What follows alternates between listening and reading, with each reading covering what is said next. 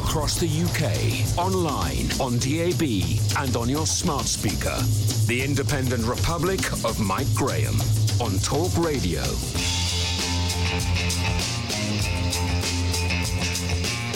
Good morning and welcome to the Independent Republic of Mike Graham right here on Talk Radio. The writing seems to be definitely on the wall, ladies and gentlemen. Matt Hancock yesterday confirmed what I've been saying for quite a while, certainly since the weekend. This coronavirus is very much on the wane, and with the addition of the vaccine programme's ever-increasing reach, it means that older and more vulnerable people are safer than ever. According to the Secretary of State for Health, the number of people over 80 being admitted to intensive care units has fallen to single figures, and now more and more ministers and MPs are having the conversation about speeding up the roadmap to freedom just because they now can, and I think it's the right thing to do. The only fly in the ointment, of course, is the release of these new variant scare stories. For me, the new variants are the new NHS is being overwhelmed. As long as there's a threat, Matt Hancock and the Sage Advisors will tell us all to cower indoors. It's still not safe. It's budget day tomorrow, though. We're kicking off today with Christine Jardine, Lib Dem MP for Edinburgh West, Treasury spokesman for the party as well. She might also have a thing or two to say about Nicola Sturgeon, who is chosen tomorrow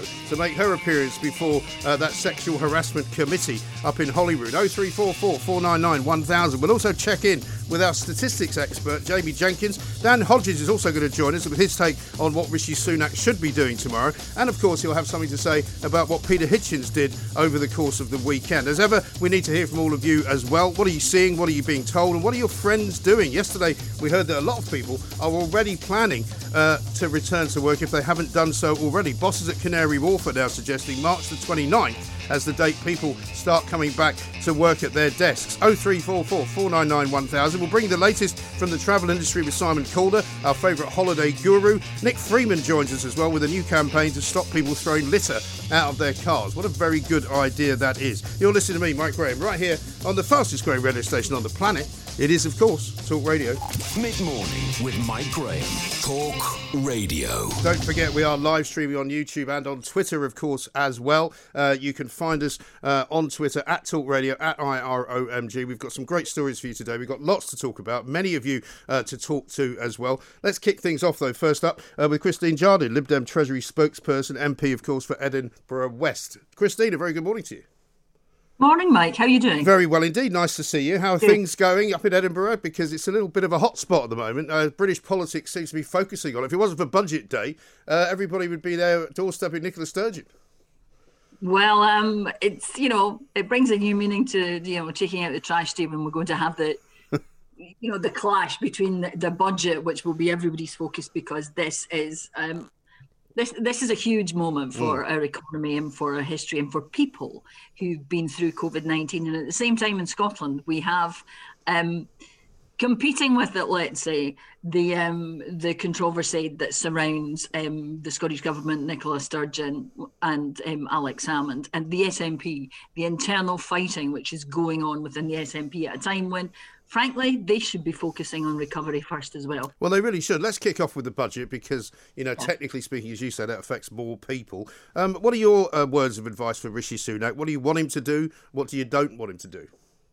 I want him to be bold, practical, creative, and give us solutions for the million small businesses, the self-employed, freelance people in this country, families whose lives have been thrown into disarray by this COVID-19 crisis through no fault of their own. That's the thing. There are businesses up and down this country, small businesses that are the backbone of our economy, which are teetering now on the brink of collapse, which were successful. People had put decades of time, effort, money into it. And because they followed the government rules, they are now suffering. And the government needs tomorrow to say, we're going to help you. We're going to get you through this. And that, this is a big moment for our country. This is a once in a generation budget where the Chancellor has to set the course. We've seen all these knee-jerk reactions, the furlough scheme, extending it bit by bit. We need it to go on to the end of next year, and we need a strategy that business can plan for, that business can say. And when I say that, I'm not talking about just big businesses. I'm talking about your local high street shops, your florists, your dry cleaners, people whose lives have been invested in building those businesses and whose families' futures depend on it. I think you're absolutely right. And you're right to say it's a big moment, because I agree with you. I think this is a massive moment for Rishi Sunak. It is a sort of career-defining moment for him. Yeah. But also it's a government-defining moment for Boris Johnson for getting this right. But did you actually say you wanted to see the furlough scheme extended until the end of next year? Because I'm one of those who thinks that we should be talking about releasing people from that and letting people get back to work. Because I'm not, I said this last week and people got the wrong end of the stick. They thought I was saying, whip the rug away and let people just fend for themselves. That's not what I mean. What I mean is give people the opportunity and the ability to open up their shops, to go back to work, to run the businesses that they run, to make the money that keeps them afloat, and get them off the government sort of dependency. I think that's what we all want. That's what every business in the country wants. I last week had to, I was out for a walk and I walked along our main street here in Corstorphine in Edinburgh, which is... I know it well. Yeah, it's normally one of the most polluted roads in Scotland, because it's a main thoroughfare in and out of Edinburgh. Yes. And the shops are all closed, apart from, some of the cafes who are doing takeaway. The butcher's shop, fortunately, was open, and, a co-op. But those businesses all want to reopen. Yeah. They want to get back out and they want to be making money. But, Mike, they're going to need help. And they're the backbone of our economy. And they need the Chancellor to step up and have a long-term plan. Now, some of them will be able to come back sooner without furlough, but furlough should be there if they need it for longer. Our economy shrank by not kicking the pants off 10% last year. That's a lot. And there's a lot to come back from. So we need real support. And what we need is a scheme like they've got in Germany, where, for up to 6 months, a maximum of 80% for these small businesses that employ, fewer than 10 people, to get them through this so that they can come out the other side. And let's make no mistake, there have been businesses that have made money in this. It's always the case, but they're the ones now who should face, a tax which enables the small businesses to recover. The ones who followed the rules, done what the Chancellor said, don't have big online operations. But they need help now. And if that comes from taxing the ones who have done better in this, then more's the better. I think that's tricky, though, isn't it? Because you're also risking, in that way, kind of penalising those who manage to make something work. Because, there are many friends of mine who have got businesses that haven't been able to operate, others who have managed to pivot into doing something slightly different and have made money successfully having done that, still suffering and not making as much money. But you don't want to start penalising people who have been, agile enough in business to actually do all right. No, you absolutely don't. But what I'm talking about is the massive companies who've made inflated profits in this, because we've had to turn to them, because the small companies that we would normally go to, the shop in the high street that we would normally get something from, we've had to go to, an online giant to get it, because it was the only option. Right. And some of them, we're hearing, profits for Amazon example have gone up, about 80% in this. Now, if we're going to preserve our communities and people are going to have jobs, then we can't allow this sort of corporate consolidation to put small companies out of business. And the Chancellor, if he stands up tomorrow and he protects our small businesses, he extends furlough and brings in all those people who've been excluded, all those self-employed people, company directors, freelancers who, in the entertainment world especially, who have found ththemselves with no support at all in this. And many of whom as well, by the way, Christine, as I'm sure you know, have already paid tax on the money that they've earned. And at the very least, they should be getting a tax rebate, shouldn't they? Yeah, they should. Also, we want to see, rates relief holidays, a VAT relief. We need to be thinking. He needs to be thinking out of the box. This is a crisis, the like of which we have never seen, not just in our lifetimes, but our parents, grandparents. It's, even, the Second World War is the closest to it. And what we need tomorrow is for the Chancellor to stand up and say he's going to be big, he's going to be bold, he's going to put small businesses, the self-employed, families who've suffered through this at the heart of what he does. Yes. And that is going to mean, perhaps for him, a step change away from what the Conservatives might normally do. But, I hope he's, listening not just to me, but to other people who are saying at this point, this is what we need. Well, the point is as well that he's fighting, as is Boris Johnson, we're led to believe, these sage advisors, these people who, no matter how good the figures get, keep saying, well, we have to be careful about not opening the economy too quickly. I mean, I really think they need to see a step change in that attitude as well, because clearly, looking at the numbers from that briefing yesterday, we are in a much better place than anybody ever thought we would be. And with the vaccine rollout going as well as it has been going, if we're getting down to single-figure admissions now for people over 80 going into ICU units, that's remarkable. And surely now we can speed up slightly without putting anybody at risk, this roadmap. The key there is without putting anybody at risk. We have to remember that, a lot of people have been vaccinated, and I'm the first to say that they have done a good job, particularly in England. They've done a less good job in Scotland, but in England there's been a fantastic rollout and it's been very successful. But even although it's 20 million people, there's if it gets to 30, 40, 50, there are people out there who are going to be vulnerable. Now, we've got the highest death toll in Europe. We've got the worst economic impact in Europe. We have to be careful. We are at a point where if we get this wrong, there's no coming back. Yeah, but Christine, you cannot live for the rest of your life. You cannot live for the rest of your life, Christine, trying to protect everybody from all risk, because you can't do it, can you? No, you can't. But what you can do is listen to the advice and how to minimise the risk and how to move forward. All right. Then let me put this to you. Right, you've just said we've got the worst outcome in Europe in terms of health and in terms of deaths. We've got the worst economic outcome. Why are we still listening to these people if this is their advice and the result of it? Unfortunately, we haven't always listened to their advice, and we were too slow to follow it in the first place. I don't think that's true at all. And I think there's already a question mark, isn't there? There's already a question mark as well about the numbers. So I'm not sure you can rely upon them. And quite frankly, I'd rather be living in Britain right now than the rest of Europe, regardless of what you say about their economic recoveries, because they don't even have a vaccine properly rolled out yet. Well, let's not get into, Why not? An argument about Europe. I'm concerned about what we are doing. Well, you just said we were the worst performing country in Europe, so I think you brought Europe into the conversation. Well, we're not when it comes to vaccines. Well, yes, we are doing well in vaccines, and I said that, and we are doing fantastically well in getting the vaccines rolled out. And AstraZeneca, particularly, have done very well to come up with the vaccine when they did. But, there is a danger in thinking we've fixed this and being reckless and not listening to the advice and going out there. We have to make international comparisons and say, what are people doing better? Germany is doing more for its small businesses. Germany is helping its small businesses through this crisis. New Zealand has been fantastically successful in isolating the virus and protecting its country from it. We have to look at the advice where people have been successful and follow it. Yeah, but New Zealand locked itself completely down, Christine. Is that what you would have had this government do? Because I don't remember you telling them to. Well, if you look at what New Zealand has done, well, do you know what? There were people who said at the time. Yeah, but you weren't one of them, though, were you? You didn't get up in the House of Commons and say, Boris Johnson, shut down this economy right now, close all the airports, shut all the ferries, shut all the ports, stop importing anything. We're going to do what New Zealand did. What I said was follow the advice. And what was the advice?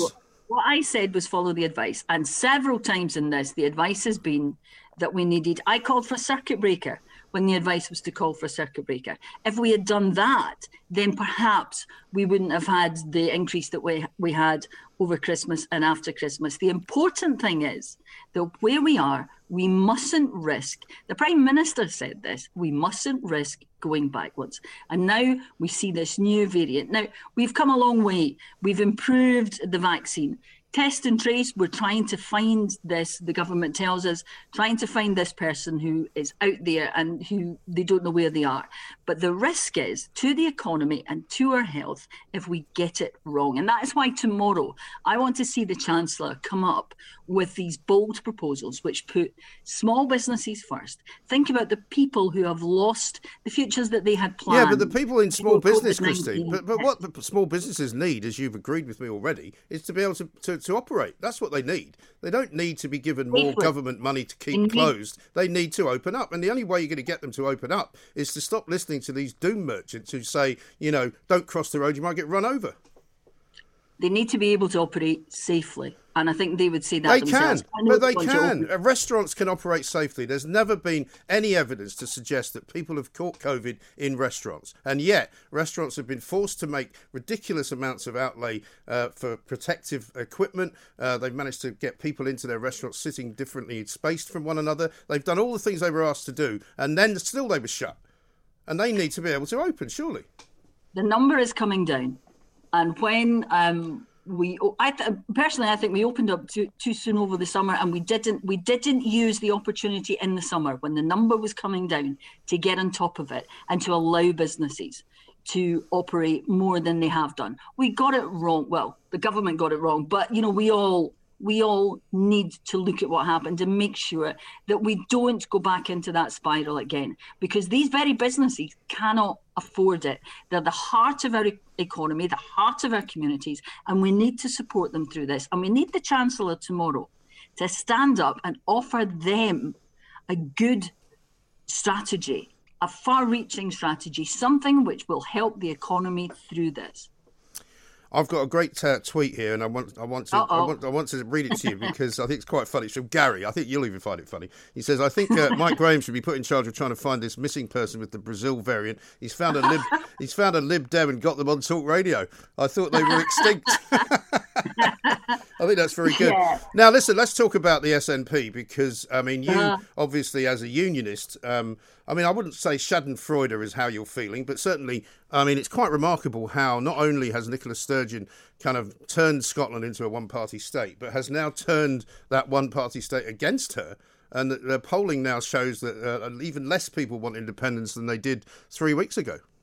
Yeah, I think what we're seeing is the same sort of sentiment, obviously in Scotland as in the rest of the UK, which is that people want their politicians to focus on recovery first, getting us out of this, getting the economy back on track, making it safe, as you say, for people to open up their businesses and make money again.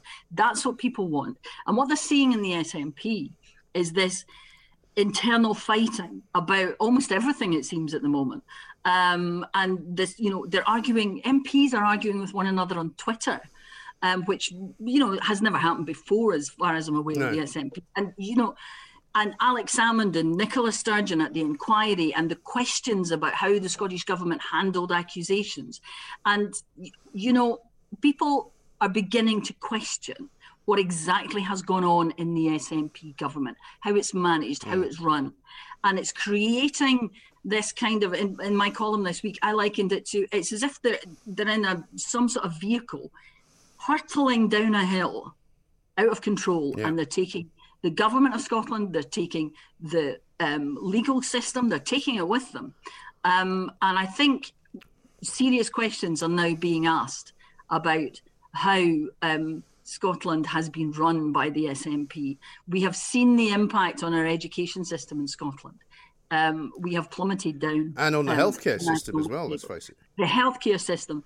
There are big questions to be asked when we're out of this about the deaths in care homes in Scotland. Yes. There are big questions to be asked. And there are questions to be asked about various aspects of how the SNP government has dealt with this. But what we're seeing at the moment is the two big figures in the last 20 years in the SNP fighting it out about accusations and who knew what when. And it's not good. This is a time when the recovery should be the focus of all politicians' attention. And the other thing which is sad in this, and which a lot of people are upset about, is that regardless of the court case and things I'm not going into, there are women who have been traumatized by a court case and accusations and now are going through it again. And they seem to have been forgotten in all of this.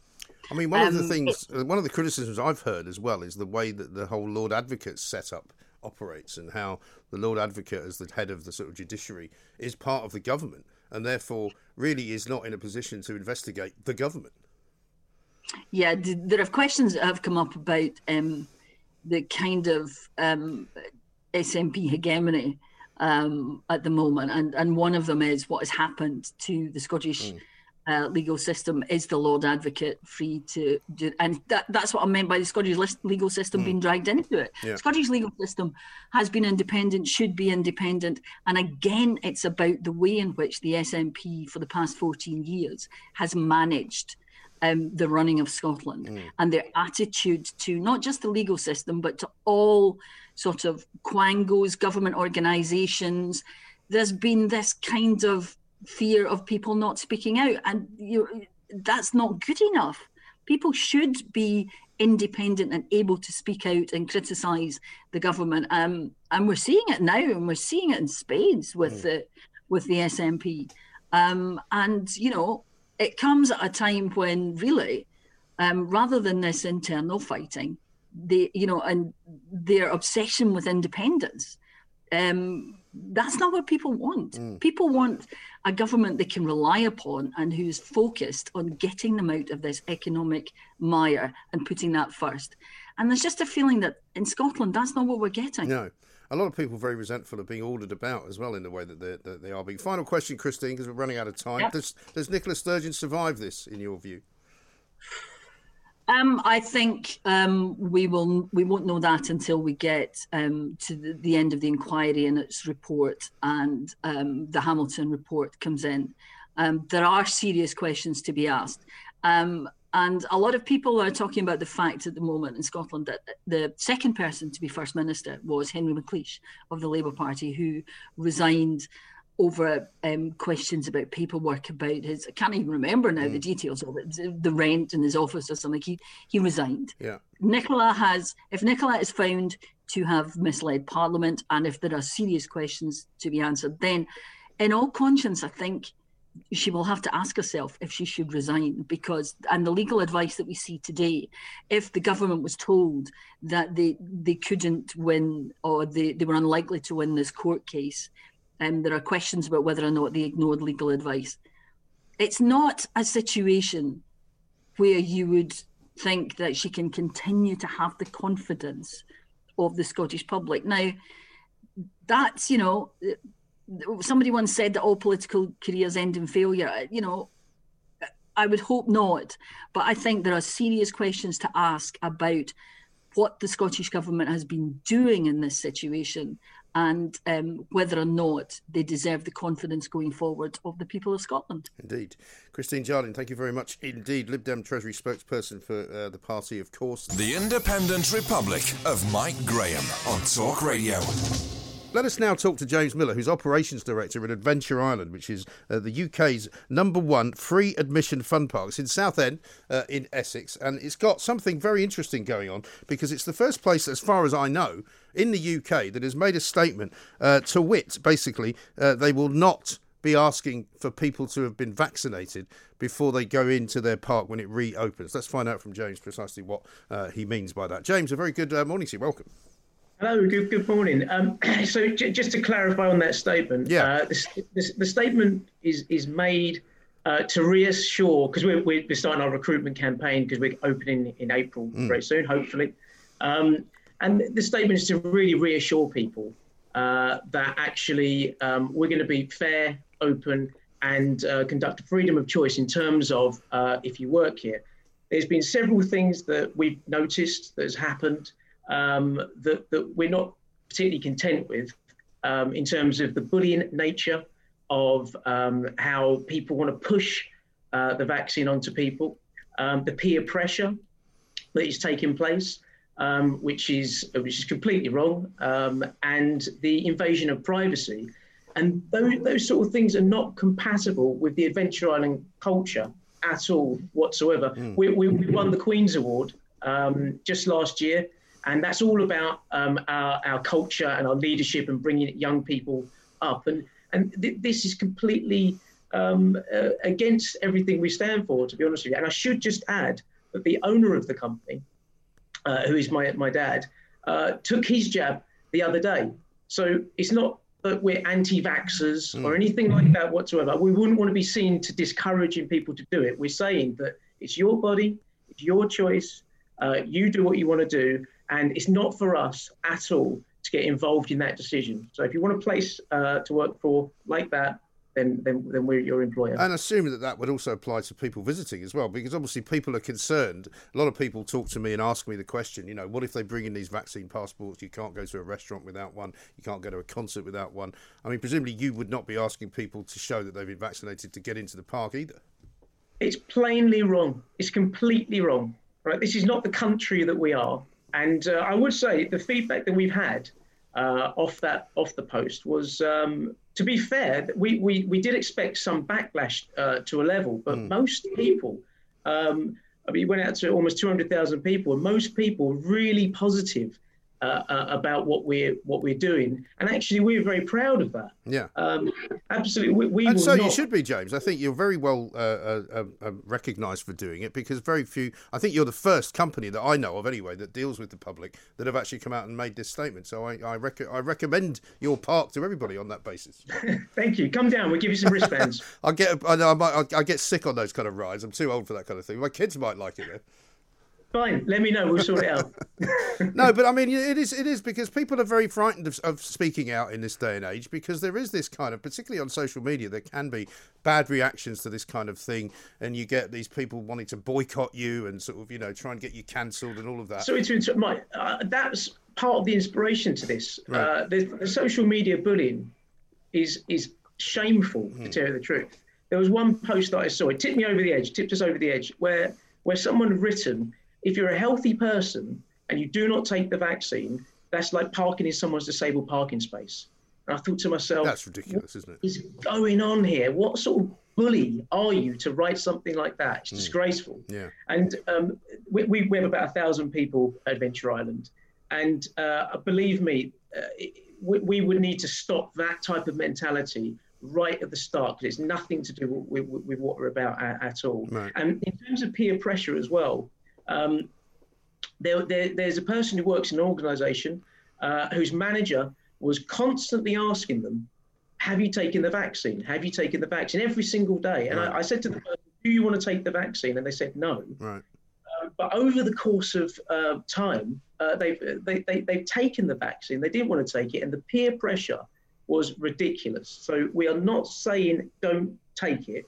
We're just saying it's unacceptable for peer pressure to be the guide towards what someone does with their own body. Yeah, absolutely right. Finally, James, we're just out of time here. How's the business been coping generally since the lockdown began last year? We've battled and fought to survive. My dad he will not be beaten.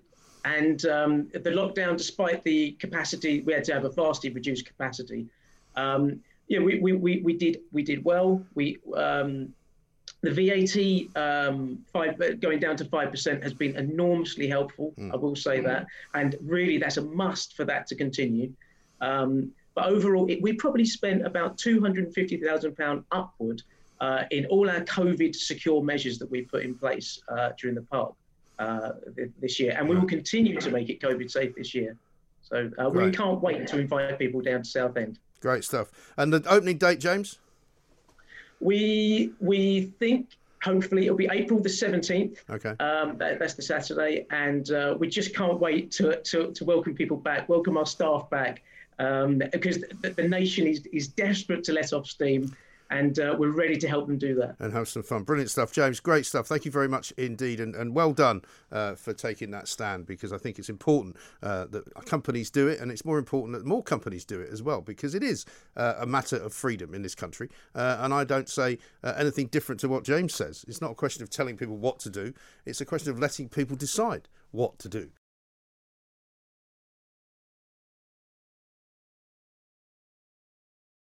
Mid-morning with Mike Graham. Talk Radio. Now, let us say a very good morning to Dan Hodges from the Mail on Sunday, a man I haven't spoken to since we did the head-to-head, actually, with Peter Hitchens. Dan, very good morning to you. Morning to you. Looks as though you finally beat Peter Hitchens into submission, it would seem. Absolutely. I think it was obviously after our debate that Peter finally realised he had to fold his cards and depart the field gracefully. Isn't it ridiculous how much sort of abuse has been aimed at him, though, isn't it? Yeah, I don't understand that. I tweeted about this a couple of days ago. I mean, obviously Peter and I disagreed fundamentally on many of the issues relating to COVID. But one thing that I would say is that there wasn't at any point where Peter was what I would call an anti-vaxxer. I mean, Not at all. Never articulated a case that people shouldn't have the vaccine. I mean, he did question whether or not the vaccine was, been approved to be a game changer. I mean, I would argue it is, and it is proving to be. He a different view, but the idea that and he was completely open. He said he had the vaccine because he believes there are going to be vaccine passports introduced for international travel, and wanted to have the ability to travel to see members of his family, which seems to me a perfectly rational position, and a position perfectly consistent with the positions he'd adopted throughout this, the course of the pandemic. Yeah, absolutely right. And equally, for those people who say they object to being told to have the vaccine, to suddenly turn into people who don't like other people having it, is rather ironic, isn't it? Well, it is. I mean, I think it is indicative of the nature of some of those who were sort of aligned themselves with Peter and Peter's arguments, or maybe Peter aligned himself with them and their arguments. I mean, I did say during our debate, and have said consistently, that I thought there was an element of denial in terms of what some of what I call the lockdown deniers, the positions they were adopting. And I think there's an element of this in the attacks on Peter. I mean, you can criticise Peter Hitchens for a lot of things, but you can't criticise him, in my view, for not being a staunch opponent of lockdown and the government's lockdown strategy. But that doesn't seem to be enough for some of his the more zealous anti-lockdown advocates. Yeah, although you did accuse him of one or two things during that debate which he hadn't actually said. For example, you kind of aligned him up with people who had said that Boris Johnson there was some kind of conspiracy around Boris Johnson, and he kept asking you not to use the phrase COVID denier, and you kept using it, rather like Boris does about the Scottish nationalists. Well, I kept using the phrase lockdown denier, and I'll keep using the phrase lockdown denier in relation to the conspiracy theories. What I was simply saying to Peter was that Peter was putting forward an argument that there was some. It was possible to question the figures in relation to deaths, the figures in relation to infections, the figures in relation to hospitalizations here, but not just here, but around the world. And I was merely pointing out, if you want to question the validity of the figures we're being given here, you then, to believe that is then being replicated around the world, you have to believe that's part of a grand conspiracy theory. Well, I'm not going to speak for him, because I would certainly never be as bold as to do that. But as far as where we are now, Dan, I mean, you said on that debate that the lockdown was clearly working. I mean, the fact, I suppose, that the NHS has now been dropped down from level 5 to level 4, it's no longer in danger of being overwhelmed, would suggest that your lockdown argument is right. But now, the reason why we're in a better place than we were ever before is because of the vaccine, not because of the lockdown, right?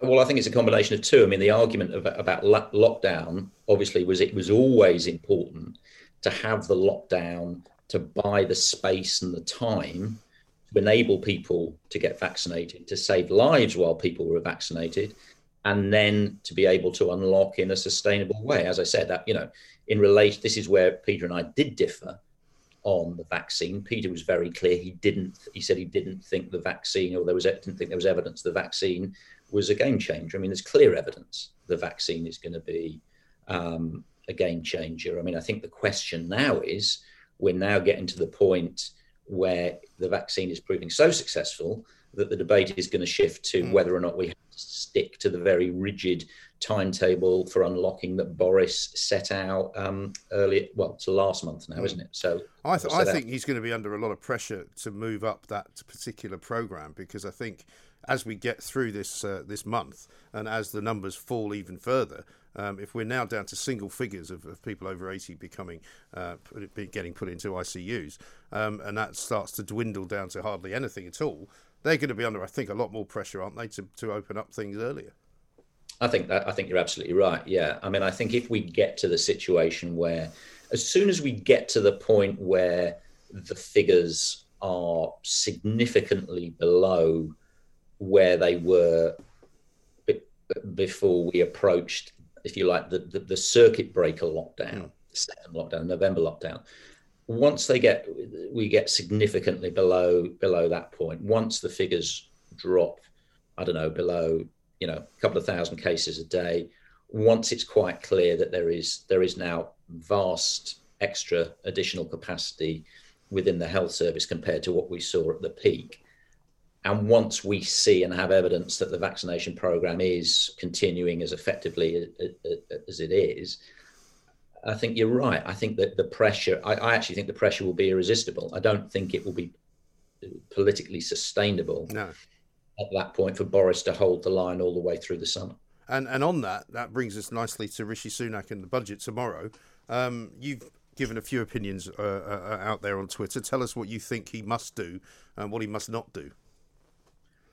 Well, let me just say, I can't remember a more bizarre run-in, if you like, to a budget in my lifetime. I mean, I would make no claim to be any great economist, but it seems fundamentally obvious to anyone, regardless of your political persuasion, that not the number one priority, the only issue for the government, the only priority for the government at this immediate point in the economic cycle is to safeguard and sustain the economic recovery. We are still a nation in lockdown. You and I have just been discussing what we think and hope will be a pathway out of lockdown. As the Prime Minister and his ministers have all said, there is, however, at this stage, no guarantee we will travel that pathway to the length and speed that we currently hope we will. We all know what the economic impact of lockdown has been on the country, on businesses. No one disputes that. So the idea that you would be even contemplating raising taxes in any significant way at this precise moment in time, I think is bizarre. Even the Labour Party, Keir Starmer has been, I mean, he started flip-flopping a little bit, but certainly in the first part of, certainly last week and the first part of this week, he was being clear that he also opposes raising taxes at this point. So for Rishi Sunak to be even contemplating introducing the possibility of raising taxes in any significant way at the moment, I just don't understand it. It just doesn't make sense. And it doesn't make sense economically. But we do know, do we not, that there are people in government who are so out of touch with regular people and ordinary people on the street that they'll be sitting in their little offices, no doubt, or working from home in the Treasury Department saying, well, we're going to have to find some method of persuading people that we need to get this money back somehow. We can't just keep giving it away without showing them that in some way, shape or form, they'll have to wait for the payback.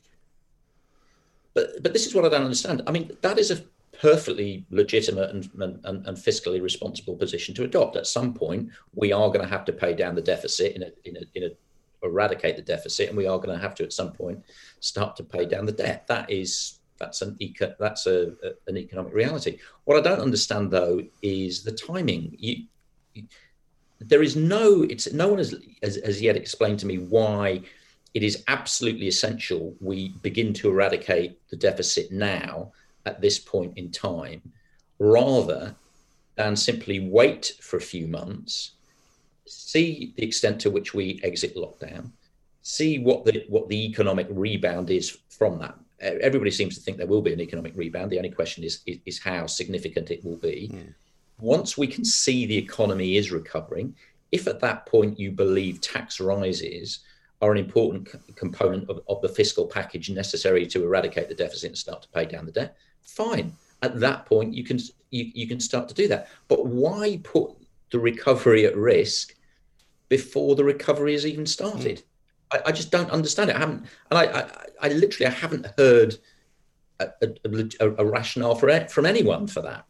No, because there isn't one. I don't think anyone with any brains would try and make that case, because it's clearly damaging to people, as you say, to penalise them before anything's actually happened, before anything's actually recovered. But might he not do this might he do his own version of a roadmap and say, starting in April of 2022, this is going to happen? He may well do that. I mean, obviously, a lot of what it's not speculation. What people have been reporting is what they've been briefed by people within government. But obviously, we'll have to wait and see. There are two things that that I don't understand though. I mean, some people have been saying there's another possible explanation. He's been presenting this narrative: tax rises.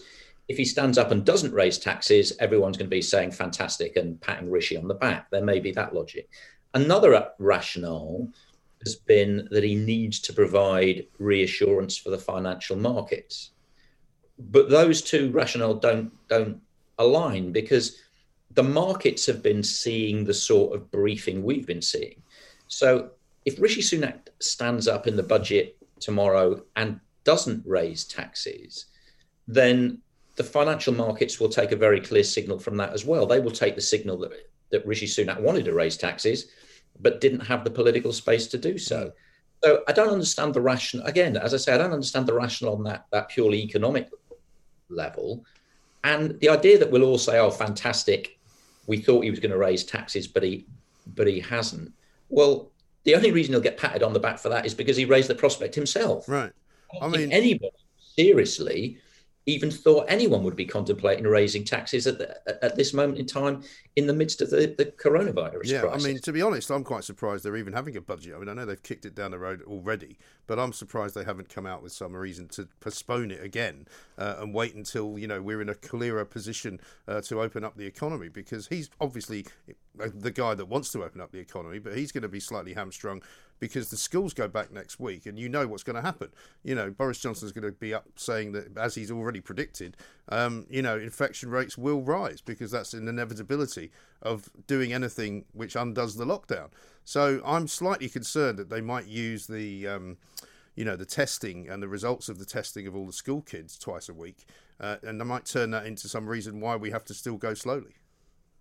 I mean, this again is probably where we disagree. I mean, I know from speaking to people in government, they are absolutely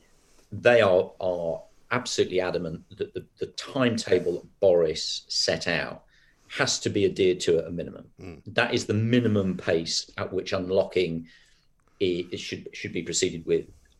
That's the view of people in government. Now, as I say, I think the political reality we'll have to unlock sooner. I think that's where we'll end up. Yeah. But where I completely agree with you about this, why Rishi Sunak is trying to look into the crystal ball at the moment, whereas you say by June, July, we'll start to know, at least we'll know where we are in terms of the unlocking program. Several months after that, we'll be able to judge the extent to which the economy rebounds, and also, if it is required, some great sort of fiscal intervention is required from government after that, then there's absolutely nothing to stop him coming back and saying, right, we're going to have an emergency budget, and I'm going to introduce measure X, Y, and Z. Right.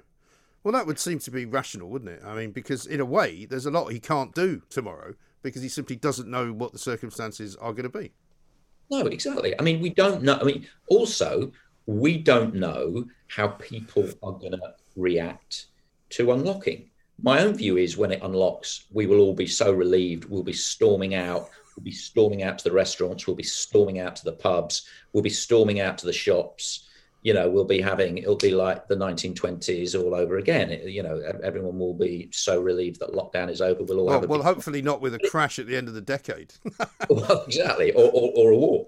But I mean, we don't know that. People could still be nervous. People could still be scared. People could be scared of the vaccine returning. People could be scared of lockdown returning. They could be thinking they need to. They could be scared of an economic impact again. People may like actually getting into the habit of staying home a bit more and saving money a bit more. We don't know any of this. So why roll the dice on it at this moment in the economic cycle? It just doesn't make any sense to me. No, it doesn't. Let me ask you about a tweet you put out a little bit earlier today about Joe Biden cancelling Dr. Seuss. Because I looked at it and I saw that he's now decided that Dr. Seuss is some kind of racist. I wasn't sure if you were in agreement with that or not, really.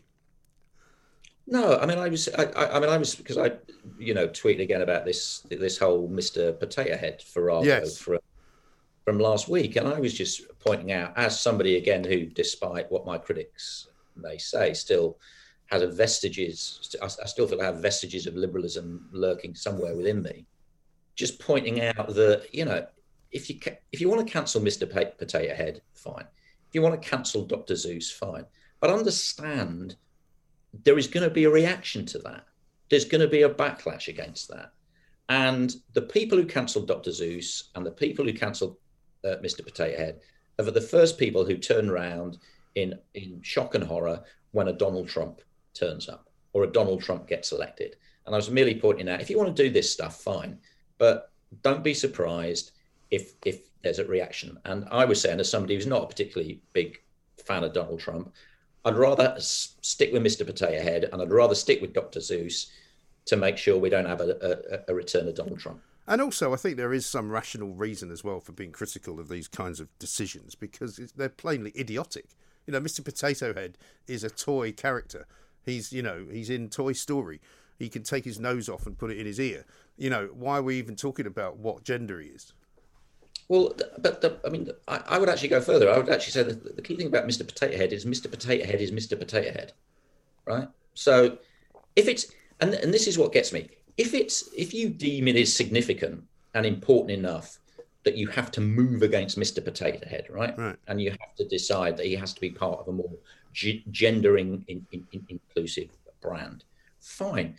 The fact that you think it's significant enough that you have to actually take the action, it shouldn't then surprise you if there are a large group of people who also think that it's significant enough that they want to. That there should be a reaction. Yeah. The same with Dr. Seuss. If you think Dr. Seuss is so culturally significant that he's significantly insufficiently inclusive, that he has to be banned, fine. But you have to understand he is also therefore going to be culturally significant to another large group of people as well.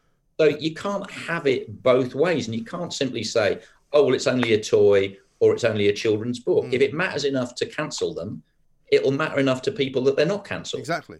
But unfortunately, the arguments on both sides are so ridiculous that they shouldn't really even be being had. That's my point as well, that, you know, the idea that you have to defend Mr. Potato Head's gender is kind of ridiculous, isn't it? Yeah, but also, I mean, the issue about Mr. Potato Head, though, was, this is the thing that gets me. It's quite clear it was a row that was engineered by the toy company who were trying to get some publicity for their new range. Or the point is, nobody needs all this at the moment. You know, we've got enough going on. We need a Mr. Potato Head row, like we need a hole in the Mr. Potato Head. You know, no one needs it. It's true. Very true. Dan, well, listen, I'm sure we'll speak again soon. Thanks very much indeed. Dan Hodges there from the Mail on Sunday, making absolute sense, actually, of this whole ridiculous nonsense about people like Mr. Potato Head and Dr. Seuss, who apparently has now been cancelled, right, by Joe Biden. Boring Joe Biden, because apparently the Cat in the Hat might be a bit racist. Really? Are you serious? The Independent Republic of Mike Graham on Talk Radio. Let's talk now, though, to Nick Freeman, criminal defence lawyer, author, commentator, also known, of course, as Mr. Loophole, because he's got a great idea, a campaign that I think we could all get behind, telling people to stop throwing litter out of their cars. Nick, a very good morning to you. Good morning, Mike. Thanks very much indeed for joining us. Thank you. Yeah, I think just telling people not to throw litter out the car isn't doing the job. There's about 2 million pieces of litter every day that are thrown out. And Maidstone Council have now planned to get hold of some cameras. They're called litter cams. And what they're going to do is they're going to record people who throw the cameras out. And there's a proposal. The proposal was to increase the financial penalty from about £90 to £120. And in my view, that's woefully inadequate. I think it's to be applauded that actually something's now being done to stop litter out, because they're destroying the environment. It's a disgusting way to behave. There needs possibly to be some education, but in my view there needs to be some punishment. And I thought the best way of dealing with this, bearing in mind now the registered keeper of the car jettisoning the litter is going to be responsible, is to make the registered keeper obviously liable for the financial penalty, but also couple that with 3 penalty points, which will affect his insurance premiums and may move him towards a disqualification, and also engaging in at least 3 hours litter picking, just to illustrate to him, you know, the damage he does, and to help him repair that damage and maybe disincentivise him from behaving that way in the future. Otherwise, the reality is at the moment councils literally are inactive, and these litter cams are a game changer, but they need the correct punishment to be imposed with it. They need to run in conjunction, and just increasing the fine by itself, in my view, is not going to be the deterrent that's needed. Right. So, if you're caught, you're going to be shamed. We need to shame it in the same way that we shame drink driving. And the astonishing thing about this, Mike, is, and I think we all see it, it's the same type of litter on our streets all the time. Yeah. They might burger packaging, beer cans, cigarette cans. It's all linked to unhealthy eating. Yeah. And maybe there's a correlation between the two there. Another way that may be. I suppose it's because as well an awful lot of people are currently eating in their cars because they go to the drive-through because nowhere else is open. So it's probably worse now than it's ever been. It probably is worse than it's ever been, and maybe making the suppliers of these, for example, burger bars. If you, for example, said, look, there is £1 deposit, and if you return this packaging to us, we will give you £1 back. The same for your can, even the same for your cigarette packet. Incentivise people actually to keep it, hand it back in. Couple that with proper punitive measures. And measures which, in my view, will shame them and make them also realise the impact on the environment. I think we might be able to tackle this problem because at the moment we're woefully inadequate, we're failing, we're literally inactive, doing nothing about it. We talk the talk, but we're not doing anything more than that. We are a terrible country for litter, though. I mean, I don't think I've ever seen litter like we have in any other place in the world that I've ever been. And I include America, I include other countries in Europe, anywhere I've ever been. They don't seem to have the same litter problem we have. It's like some kind of cultural thing that we have a problem with here. And is it the case that because these cameras maybe aren't working yet, that's why people are doing it, because they're not frightened of being caught? I think people just have a general lack of respect, unfortunately. 1 in every 7 drivers admits to throwing litter. That's quite a high percentage. And I think there's just a general lack of respect for the law. There's been a deterioration over many years now. People think we can do what we like. I mean, the reality is there's nobody to enforce the law. The police, unfortunately, are fairly redundant. It really pains me to say that, but they don't have the presence that they used to have. So people can get away literally with all sorts of things that they wouldn't have previously. And they don't respect themselves. They're not going to respect the environment. And therefore, we need to deal with it in a way that encourages them and almost compels them to behave in a socially responsible way. Yes. I suppose some people who would argue against that would say, yeah, but hang on a minute, do we really want to give councils even more power over motorists? They've already got the ability to charge us ridiculous amounts of money for parking. They already charge us crazy amounts of money if we go over the parking allotted time, and it's so complicated now to try and, appeal the ticket if you get one. Do we really want to give them any more power over us? On this particular occasion, Mike, as much as it caused me pain to say so, absolutely, I'd like to give them as much power as possible. The people who are jettisoning litter and other debris, they're damaging the environment. We're moving into an age now where we need to preserve the environment, we need to care for it, we need to nurture it, and these people are causing huge damage. And apart from that, aesthetically, it's appalling. Yeah. You can drive through beautiful countryside, and you say, how can anyone actually just do that? I don't understand. What are they seeing that I'm not seeing? Right. What's the problem? And that's why I think incentivizing them by giving them a monetary reward for handing back the rubbish. Yes, there we see. They're always the same makes as well. So it wouldn't be too hard to know exactly where you're looking in terms of the burgers, the coffees and the cigarettes, and say, right, you give them 50p a pound for every package back. And I'm sure people will want to, particularly in these sort of financially stricken times, will say, yes, we're going to hand them back until we eat the next burger. Yeah, I mean, it's all about making it easy, isn't it, for people? Because the other thing I've noticed recently, and I don't know whether it's because of lockdown, because people are working more from home, but I was at the beach the other day with the dog, and the bins at the beach were absolutely overflowing. I mean, if I'd wanted to put something away, if I'd wanted to throw something away, I couldn't, because it was literally overflowing onto the promenade, And I think they've got to get better, the councils as well, at making sure that when there is a litter bin somewhere, that it gets emptied on time. I think one of the big problems that we haven't touched upon, and you've just mentioned it, is the fact that the councils used to collect the bins on a weekly basis, and now it's a fortnightly basis. And, every time they collect the bins, the streets are strewn with rubbish because, unfortunately, it's not a perfect execution. And some of the rubbish escapes. And I think we need to go back, and I know the councils aren't going to like this, but we need to go back to weekly collections. And then people might think, well, actually, I can bring my rubbish home, put it in my bin, or take it back to wherever and get some money back. And if they do that, they're not going to be hanging on to something that's smelly and unpleasant for a long period of time.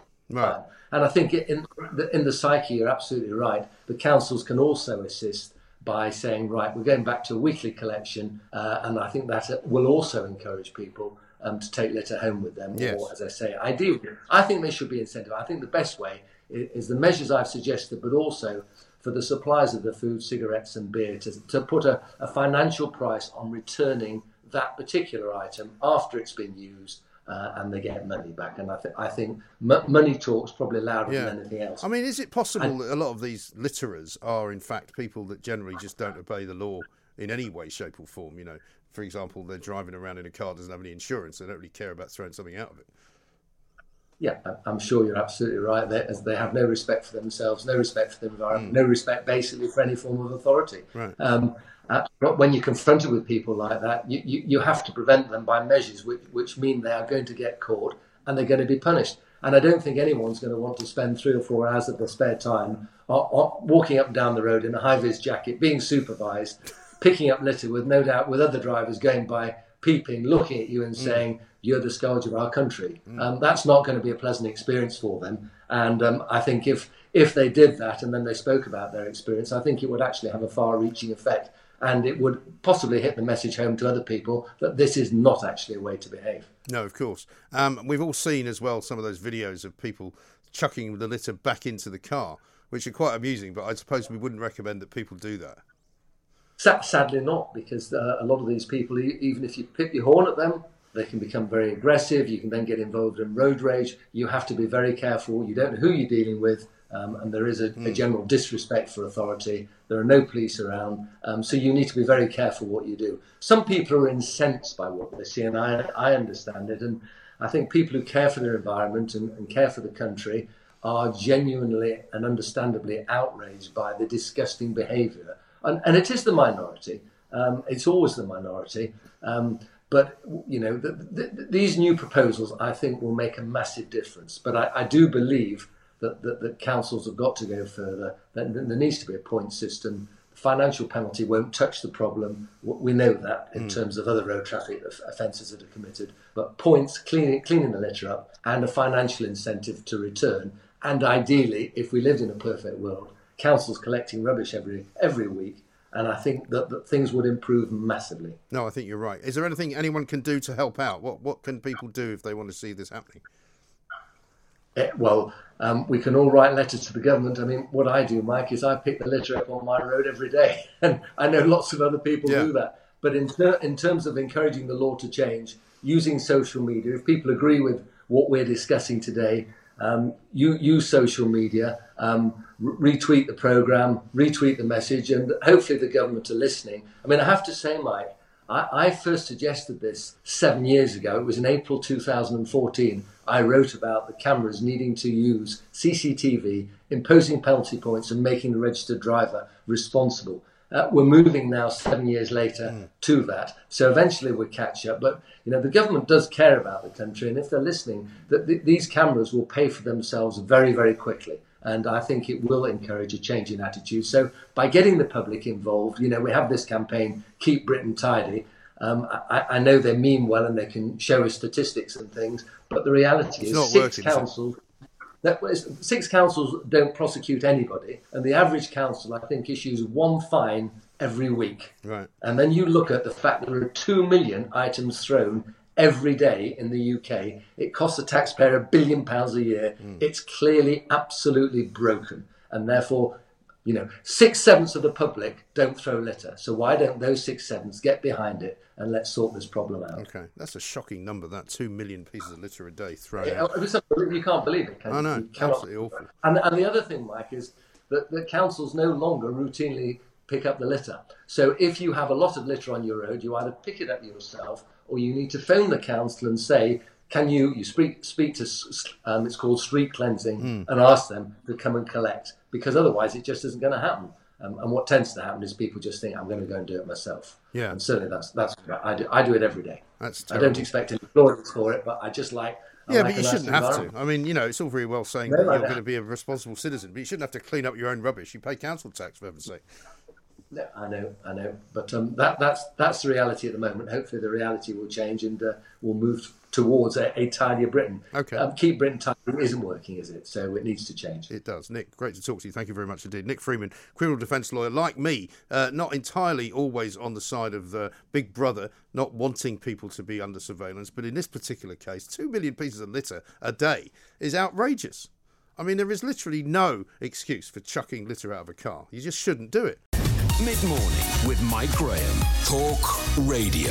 The Independent Republic of Mike Graham on Talk Radio. Welcome back to the Independent Republic of Mike Graham. Sorry. I was just reminded that we still can't find the proper version of Plank of the Week, I'm afraid. If you haven't heard the story yet, stick with me, because we'll be telling the story in some detail when we film the new Plank of the Week.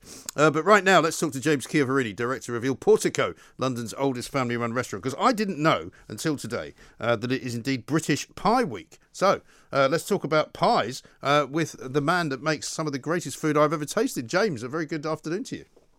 Hello, Mike. Very nice to see you again. Nice to see you too. Now, I didn't know that it was Pie Week here in this country. So, what have you got for us? What are you going to make? Well, I mean, I didn't know it was either. I mean, pies are one of those things which is just so perfectly British. Yes. It's cold outside. It's wet outside. It's damp outside. You've got the fire on. You got your kids around the table, and everybody just falls silent when you put a pie in the middle. It's just one of those dishes that everybody loves. Yes. I think that you can't beat the old school. What I love to do for my wife and my kids is do what my son calls the Desperate Dan pie. Right. Which, you remember those pictures of Absolutely, Desperate Dan? yeah. Like cow pie or something, right? Yeah, exactly. The whole cow with the tail out on one side and the horns on the other. Yeah. And my son loves it when I do a version with lamb shanks, which is basic. So simple. If you've got a crock pot, or if you've got a slow cooker or a casserole dish, if you don't, no worries. You stew your lamb shanks in there with some mushrooms and some lovely herbs and potatoes and bit of wine, maybe. Yeah, bit of wine until it really until that sinew starts to soften and the meat starts to fall off the bone. You chill it down, and then all you got to do is literally just move the lamb shanks into a pie dish vertically so the bone sticks through. So it's like the Desperate Dan horns. All right. Roll your pastry over the top. Your all butter pastry is very important to only get all butter pastry. So the bones poke through, and then you just put them in the oven, roast them until the pastry is nice and golden. Take them out of the oven, and everyone just lives it. All my kids just grab a bone, pull it out, and love it. They just love to just munch on it with the pastry. Oh, it's just delicious. Wonderful. Kids love it. That's great. And where are you on the whole pastry front? Because some people quite happily will just put pastry over the pie dish, if you like, rather than making it a proper pie where the pastry's all around it. Yeah, I'm very much pastry only on top, personally. Really? Okay.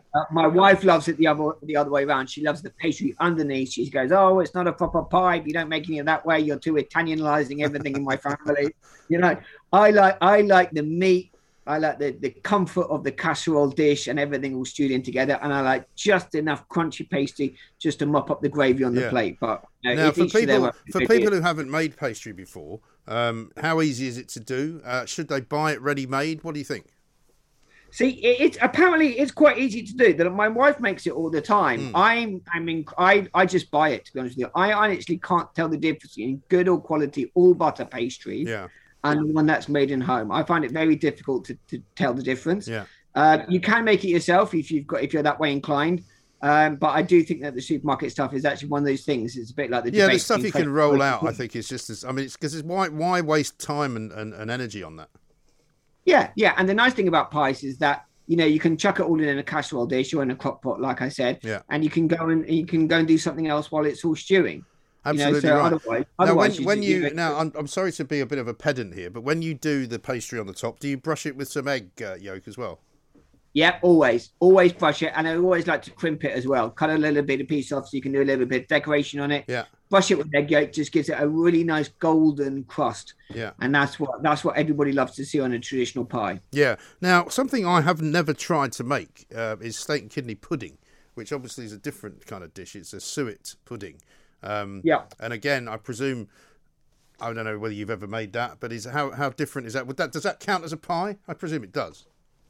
I guess so. Do you know what, Mike? I've never made it myself either. I grew up on it as a kid because my grandfather, like all of our parents and grandparents, came through the war. Right. And a lot of that stuff was very much still in vogue. Steak and kidney pudding, Irish stew, a lot of those foods. Great pub food, isn't it? Yeah, it's pub food. It's simple. It was cheap to buy because nobody wanted the kidneys, at Smithfield's meat market.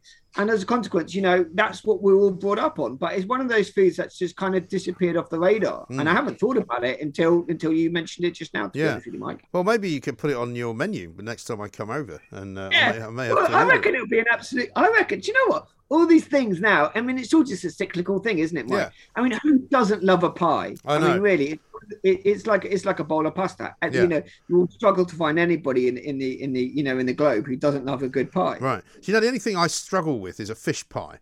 I used to have a friend who used to have me around for dinner, and his wife would make fish pie, and I used to try and be as polite as I possibly could, but somehow there was something wrong with eating a fish pie, whether it had like a potato topping or whether it had a pastry topping. I just didn't like it.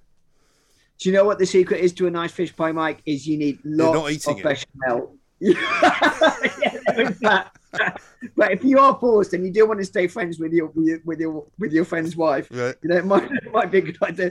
I put lots of bechamel and lots of peas and onions in my fish pie. All right. And I think that really makes a difference. Yeah. Otherwise, it can be a little bit on the bland side. Yeah. Now, talking of Italian food, because that's your other heritage, what about something like lasagna? Could you describe that as a kind of Italian pie? I mean, some people in America call pizza pie, don't they? Yes, they do, unfortunately. Yeah. No, not really, because it's not covered. You see, it's just like a cooked, like layered dish, like a moussaka is. So, I mean, for me, a pie always has to have a covered top in it, and then you sort of dig into it. So I wouldn't really. I mean, Italians don't really do pies, to be quite honest. No, I mean the French kind of do, don't they? I don't. Yeah, I guess they do. Yeah, but I mean, it's more like kind of a very rustic kind of like countryside. I suppose it's more kind of British and Irish, isn't it, really, I suppose? Yeah, I think so. I think it fundamentally comes down to what your heritage is. Yeah. I mean, you think about the English were one of the first countries in the world to go through the Industrial Revolution. Yeah. So their food really, their food culture changed dramatically because of that. They left the fields and the homesteads, farms, to really go and work in factories or down mines. And that's why things like the Cornish pasty came out. I was going to say the Cornish pasty was originally for miners, wasn't it? Yeah, exactly. And I think that's probably why we have such a rich pie heritage. Yeah. It's because it's one of those things that you could make in advance or make the day before, and then you could take to work with you down the mines or in the factory. Yes. I mean, my father and and his brothers, my uncles, all came to this country to be miners up in Yorkshire. Oh, really? No, sorry, not Yorkshire. I'm sorry. And the Lake District in or Derbyshire. in Cumbria. Yeah, or as my dad still calls it, Cumberland. And they used to take pies with them every lunchtime. They would make their own Italian British pies. Yeah. And they would take them down the mines with them, and that would be their lunch. Brilliant. I'm now massively in need of a pie. I have to say, you've absolutely whetted my appetite for it, because I mean, both my kids are actually really good at making pies, which I don't really do very much of, but they've mastered it. And they do the lattice work sometimes on whether it's an apple pie, because of course we haven't talked about the sweet pies as well. Oh, yeah, absolutely. I mean, Italians make something called a crostata, which is very similar to a pie, which is just an open fruit pie almost. But instead of having it covered like an apple pie would traditionally, you just have cross lattice works over the top with what the Italians call pasta frolla, which is basically like a butter pastry. Oh, yeah. And my kids just go nuts for that. Absolutely nuts. I mean, who doesn't love the combination, either in a sweet way of baked flour, starchy carbohydrates and sugar, or in a savoury way, sort of unctuous fatty meats and starchy carbohydrate pastries. I mean, it's just a winning formula for everybody, isn't it? It really is. Speaking of winning formulas, budget day tomorrow. What are you hoping for from Rishi Sunak as a restaurant owner? Well, the big thing that we need is the 3 dreaded initials that every business owner hates to hear is VAT. Yes. I mean, everybody can't stand it. I would personally be happy if he wants to raise corporation tax. He's got to, if he wants to take away from us that side, he's got to give us something else. He's got to cut VAT for hospitality. He's got to freeze beer duty for the pubs. And then if he wants to raise corporation tax, in one sense, you could argue fair game because you're raising it on your profits. But let us get to profit first. Let us make our money, get to profit, and then whatever's left over, then we can divvy it up with the tax man. I think that's fair. Yeah. But this year, everyone's going to struggle to get to profit, and the quickest way to get us to get a profit is slash VAT, slash beer duty. You can't bring back business rates. That's just going to be an absolute disaster. And I mean, there's already so much bloodletting on the high street that business rates will just absolutely kill off any semblance of a recovery. Yeah. And then we'll worry about corporation tax once in January when we will have to pay our profits. Absolutely. But VAT is the big thing for us. A 5% VAT for hospitality would be huge because don't forget, Mike, that pubs and restaurants can only claim very few things back off the VAT man because there's no VAT on food when we buy it, but there is when we sell it. So our VAT bills are extortionately high every quarter. Right. And just when you think, oh, lovely, I've just got a little bit of buffer between me and the overdraft, bam, you've got to submit again to HMRC. Yeah, I know, it's an absolute nightmare. And as far as the opening date you've got in mind, last time we spoke, I think you were hoping for April the 8th. Are you still looking at that? So we are opening, come hell or high water, April the 12th. April the 12th. That's what we decided we're going to do. We called it April the 12th, outside only. Very secure, very safe. All our staff will be there. We'll be there with bells on. We'll be there willing and happy to welcome you in. The government's latest pavement licenses have been a great thing so that we can extend either side of us in the evenings. So most restaurants now should absolutely be applying for those pavement licenses now so that they can open up April the 12th. April the 12th, Monday, right? I'm putting it in the diary now. Yeah, Mike, I will see you there Monday. Mike, I will see you there Monday. You'll absolutely have a table for you. Fantastic. And every restaurant, and we need to hit the ground running, Mike. That's what we need to do. No problemo. I'll bring money. I'll bring plenty of it. Don't worry. Please. Brilliant Money stuff. helps. Of course. James, great to see you. Good luck with it all, man. We'll see you in April. James Chiavarini. What a great recipe for a pie. I'm just gonna have to have a pie now. I don't know what to do about it. I'm gonna maybe have to go to Borough Market.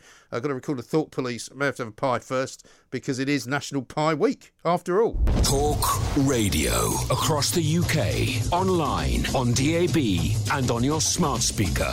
The Independent Republic of Mike Graham on Talk Radio. If you enjoyed that, be sure to catch the whole show 10 till 1, Monday to Friday on Talk Radio via DAB, online or via the Talk Radio app. And if you have an opinion on the stories we cover, we'd love to hear from you. Call us on 0344 499 1000 or tweet at Talk Radio during the show to have your say. Mid-morning with Mike Graham. Talk Radio.